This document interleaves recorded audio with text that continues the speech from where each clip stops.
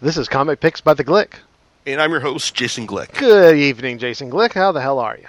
I'm doing fine. Better today than I have been for most of this week. Fighting off illness, as I understand you have too, John. Oh yes, we're all fighting viruses, and I'm not talking about the ones you get on your computer. I'm talking about those evil ones that enter your bloodstream and make your life miserable for a few days. Yes, that's where I'm at. So, and I think that's pretty common. No, don't have the measles or anything like that. So. No, it's just a regular flu out here. Yeah. It's that season. 'Tis the season for the flu, fellas, and that's just the way it goes. So what do you have on tap for us tonight, sir? Okay, this week going off into the margins of both X-Men and Marvel continuity to talk about a series that I originally predicted was going to be the comic book equivalent of commercial suicide for. It's like, for the X-Men and Marvel Comics in general. Because when I heard this, they were making a series. This is gonna be the series' new focus. But man, no way does this last more than 12 issues.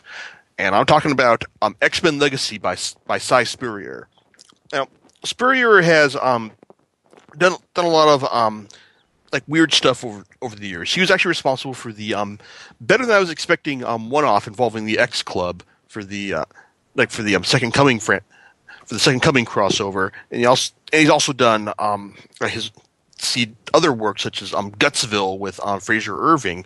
It's involved a Puritan community living inside a whale. So the dude has an imagination, and it's also kind of it would also seem like it's not like the kind of that's very suited to a commercial superhero franchise. And so when it was announced that he would be taking over the reins on X-Men Legacy after it was being relaunched as part of the whole Marvel Now initiative, and that it was going to be focusing on Professor X's son, Legion, I thought, yeah, okay. Unless the series is astoundingly good, there is no way that it's going to last more than a year, because Legion is certainly an interesting character. When he was introduced in the pages of New Mutants, back in the 80s, he had a really imaginative claim to fame. I mean, not only is he Professor X's biological son, but he also suffers from an extreme case of dissociative identity disorder. This being a superhero universe, all of his personalities have their own superpower. So, and the driving force behind him over the years was just, hey, how does this guy, who's essentially an Omega level mutant, manage all these personalities with all these powers in his head? Problem is, when you've got someone this powerful, it becomes kind of a real hot potato in terms of how do you use him, so to speak. I mean, with all the powers at his disposal, I mean, how is he not able to just take over the Marvel universe in the space of one crossover and all? I mean, so he's kind of there's been a lot of what do we do with Legion? It's syndrome over the years. I mean, probably the most memorable thing he did since his inception was instigate the Age of Apocalypse, and that didn't really have anything to do with his powers so much. So it's the fact that he was just the guy who went back in time, tried to kill Magneto, wound up killing his dad instead, and there's Age of Apocalypse right there. Mike Carey went and used him as the focus point for the Age of X crossover, which also involved a alternate universe, but was also kind of a bit more reductive in the sense that it was Legion's powers that was conjuring this universe, so to speak. Now, Cy Spurrier decides to take a more proactive approach with Legion. When the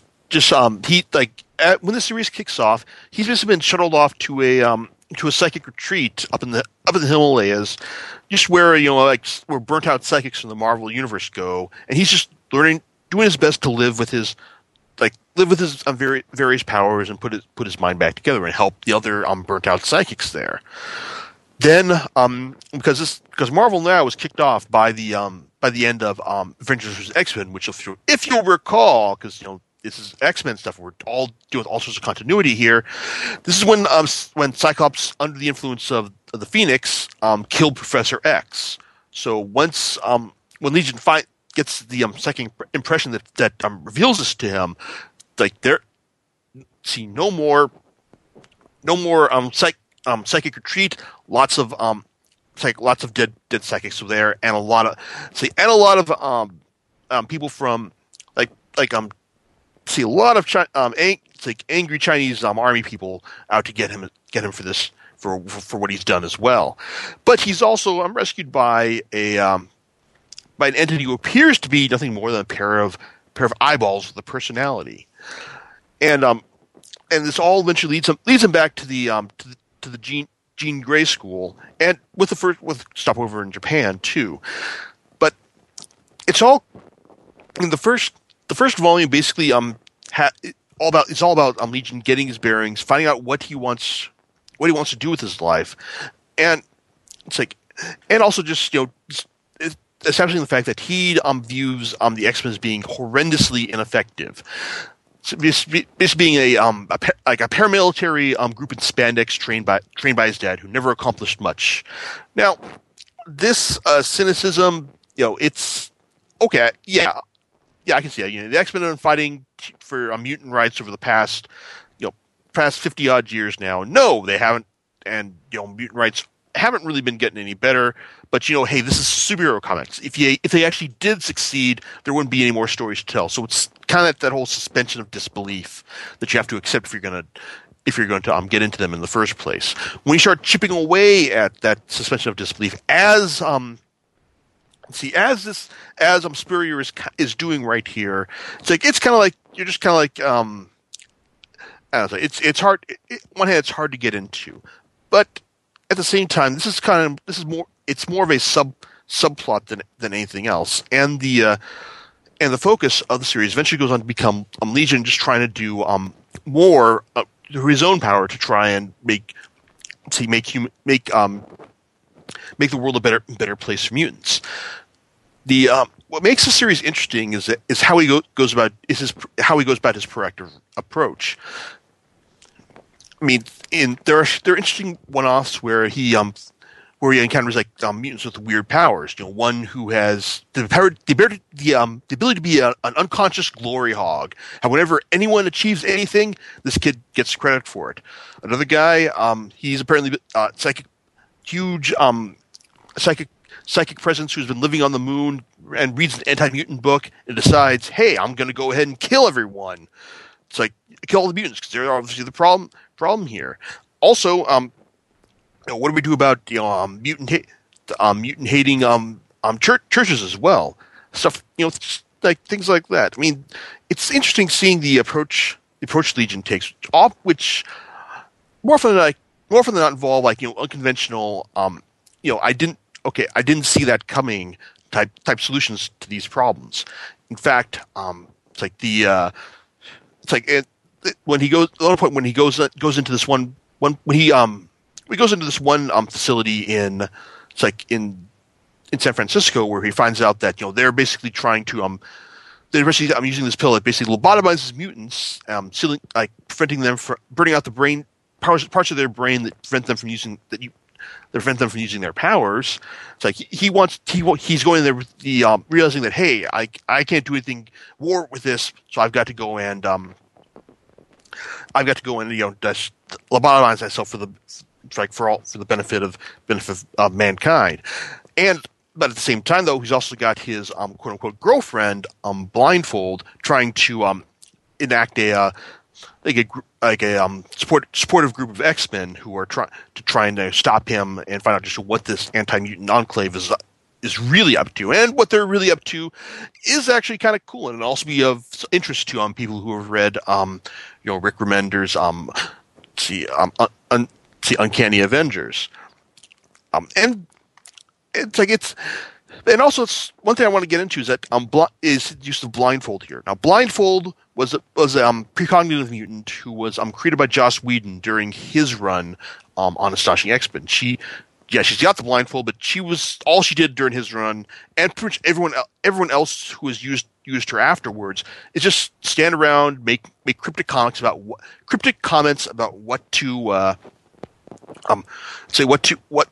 the plot has in store for everyone afterwards.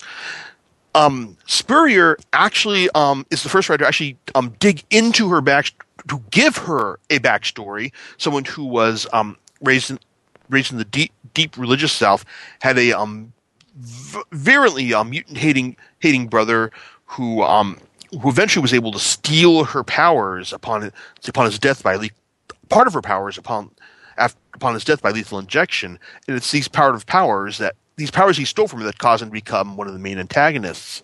It's like in this run, and Spurrier also does a good job of having Blindfold be a sounding board for David's actions, or that's Legion's full name, David Haller.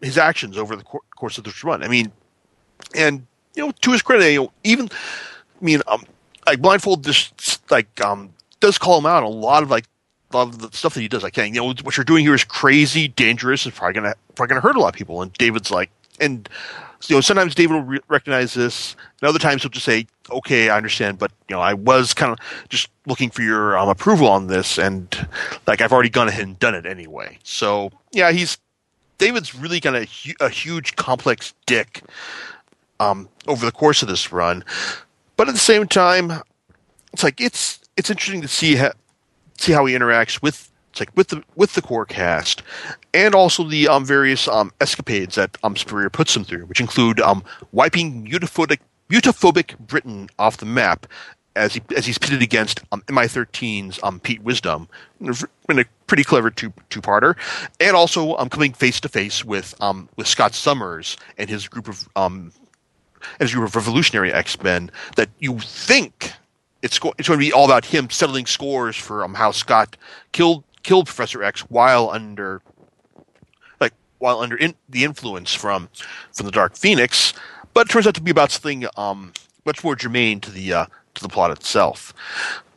So then you get to the final. Then you get the final arc, which basically hinges around the subplot that Legion is destined to become a giant world worm that is going to consume all mutant life on Earth, and that only Blindfold is going to be able to defeat him, and that they'll both die in this conflict. And he realizes, how do you stop something like that? Well, the solution Legion has at the end, it's actually really imaginative, and at the same time, though, I kind of wonder, is it going to be undone by subsequent writers? I would not think so. In fact, I think that with this solution, Spurrier has done future writers a pretty good, a great service by taking Legion off the board, so to speak, in a really clever way that builds that feeds into his themes about how Legion's desire was to rule himself, to get all of his personalities in order, and basically just finally have control of himself. I rule me, as he says. But when he finds out that the Marvel Universe just won't let him do that, well, the solution he comes up with is actually quite drastic and pretty compelling. It's actually,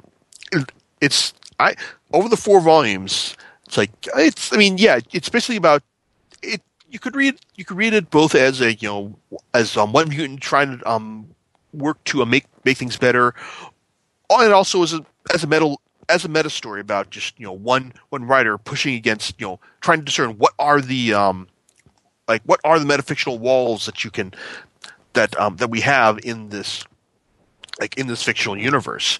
At what point do these walls become more of a prison rather than a playground for people to tell the kind of stories they want. Spurrier's run on Legacy here is a really interesting and ultimately compelling take on that subject. Yes, there's can be a lot of pretentious bits about cynicism about the superhero genre. Lots of references to other other stories. Like there's you expect plenty of references to Star Wars, even one to Watchmen too. It's over the course of this one that on one hand, yeah, you can see they're either clever, you'll either find them clever or they'll wind up grating on you, depending on how you appreciate these kind of references like that. But overall, it's like overall I did like these four volumes. I mean, the series ran for 24 issues, twice as long as I thought it was, and it's one of the and ultimately it's a complete story. It's like you can just read these 4 volumes, and they end. It's like if you want, you don't need to read anything. It doesn't ask you to read any other X-Men stories after that. In fact, it's a nice self-contained story about one character and his personal struggles, which is, it's in the sense, it's probably good that it was as successful as it was, in the sense that if it actually caught on, then things might have they probably would have asked Spurrier to extend it beyond the story beyond its natural length, and also maybe he wouldn't be able to get away with the ending that he did. Art from the for these 4 volumes is produced by a grab bag of artists. The majority of it, however, is from one artist named Tan Eng Huat, who guy's got an interesting exaggerated style, and he's also got a fondness for really big foreheads in his characters. But for all the weirdness that he's called upon to draw from, either in the in the real world and all superheroes and their powers, or inside Legion's head and all of the craziness of all the personalities that are running around in there, which actually had managed pretty well with the central metaphor of it being a prison and eventually breaking down over the course of its other run of the series, and it's handled pretty well. Other artists like Jorge Molina, Paul Davidson, Koi Pham also contribute to the series as well, and they generally come off pretty well. It's not the it's not the most visually in each of these artists, they've all got their own distinct style. They're not great A-list superhero artists, but it's for a weird, quirky title, they fit the bill pretty well. It is worth noting though that Molina, that I did like Jorge Molina's art in Spurrier's X-Force a lot better than I did here, and I hope that Molina keeps that X-Force style later on. In fact, even though you probably wouldn't expect Spurrier to do a title like X-Force after he kind of demonstrated his kind of contempt or skepticism of the superhero genre. That first volume of X-Force actually turned out better than I was expecting. So even though, like I said, X-Men Legacy, Spurrier's run is a self-contained read by itself. You probably, if you liked it and wanted to see more of this strange stuff, you probably want to check out his X-Force run.